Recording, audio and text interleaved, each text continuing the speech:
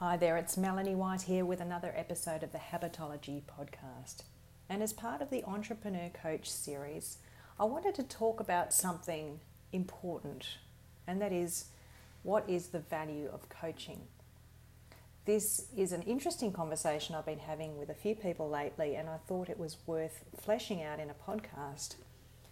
Because if you're new to coaching, if you've done the training and you get how great it is, and then you start running your business in this area, you might be still in the mindset of teaching or providing information. You might be in the mindset of working with your own service provider and knowing that you're used to being prescribed things and wondering how to articulate the value of what you do and also to understand it yourself. Before I talk about the value of coaching, I do want to say one thing, and that is that you can really only understand the value of it when you have been coached yourself, and working with a coach is something I highly recommend so that you can understand exactly what it feels like. Think of the analogy of being a personal trainer. Imagine that you had done a course in personal training and you had learned all the theory about it and how to perform all of the exercises, but you weren't actually doing any of those exercises yourself. You were just talking to people about how it worked and what they needed to do. How much trust do you think people would have in you, and how much knowledge and deep understanding do you think you would have of exercises and the challenges that come up as part of your exercise routine if you weren't doing those things yourself? It's exactly the same with coaching. And so let's dive in. Let's say that a client is coming to you with a problem and they're expecting to be told what to do or to get some information from you about how to do things. And that might be part of how you work, but you really want to communicate the value of coaching. So there are 4 things that I would like to offer to you as ways to position the value of what you do. First of all is that the reason that people want to make a change or solve a problem is that they have a sense that something isn't right. In their mind, it might be a million different reasons for this. There might be a million different reasons for the problem. They might have all sorts of perspectives on what's going wrong and how bad it feels, and they might be stuck in that loop. But the point is this: unless they do something about it, they're not going to have clarity on what the problem is or how to solve it. They're going to just be stuck in that loop. Some people are okay to be dissatisfied. Some people are happy to stay in their comfort zone and not experience a fear or discomfort or stretch of change, and they're happy to stay where they are, and that's fine. But if somebody's coming to you for help, for coaching to make change, then the first part of the value that you offer them is the chance to get all of that stuff out of their head, those vague notions on the things that they might want, and to clearly define what they want and why it's important, so that they get clear and connected to that reason and excited about making change.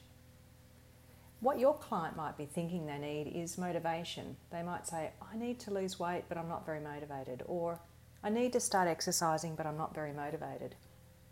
It's not until they actually have a conversation with you about their drivers, their past success, how it felt to be successful or how it might feel, what they're proud of, what else it would mean for them in their lives, how it might change their lives, what sorts of benefits they're going to get beyond the immediately obvious, what their true values are around this, what else would be possible in their lives. You know, it's not until they've explored all of those things that they're really clear on why they want something. And often, the thing that seems to be the first reason for wanting it is totally eclipsed by something far more bigger and more meaningful and purposeful. So just to recap, the first point of the value you offer is helping people get that spaghetti bolognese or that clutter of thoughts and feelings about a problem in their head out onto paper, out into the world, and to get clarity and definition on what's possible.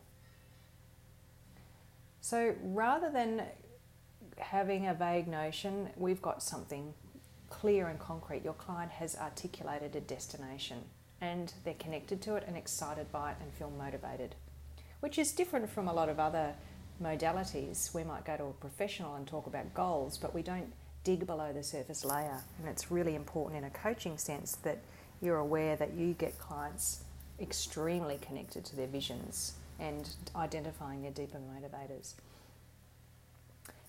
Then what happens next? Normally in any other profession, somebody might give them a plan to follow.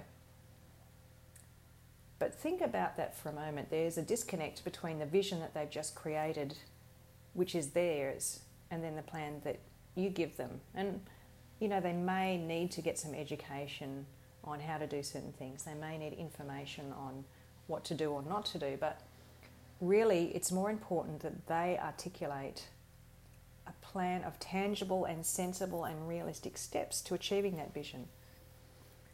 What we're talking about here is habits. In the health and wellness coaching sense, a vision can only be achieved when somebody commits to a series of regular habits. So the next step down from that vision is to create that plan of what are the habits that will create the vision. So at the surface level, once again, your client might be thinking, well, I need to exercise, or I need to do this, or I need to do that. Through the discussion around the vision, what might actually be revealed is something upstream of that. And normally what is upstream of eating and exercise and smoking and all those other things is managing stress, managing our thoughts, reducing anxiety and getting more sleep. Often those are the habits that will create the other lifestyle habits and make them possible and help a client to be more consistent.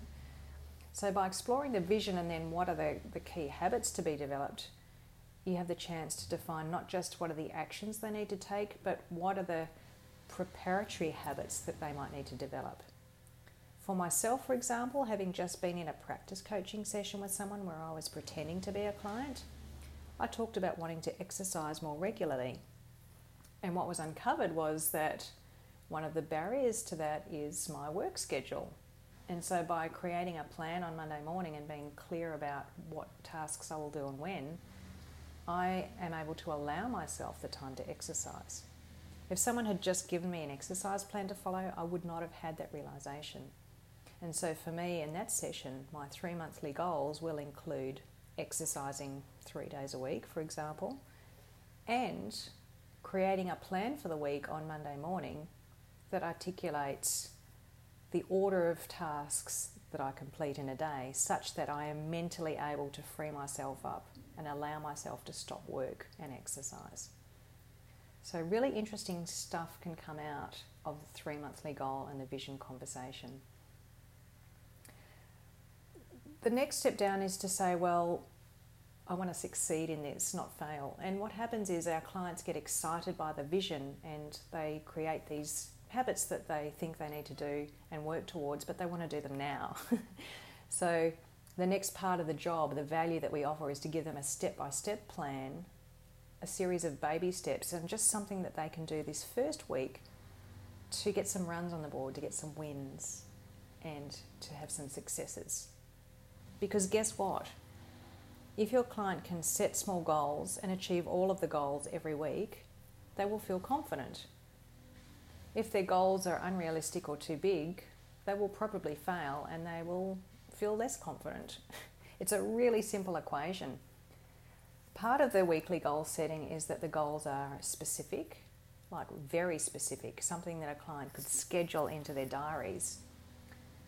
The goals are important to them, at least 7 out of 10, and they're at least 7 out of 10 confident that they can do them.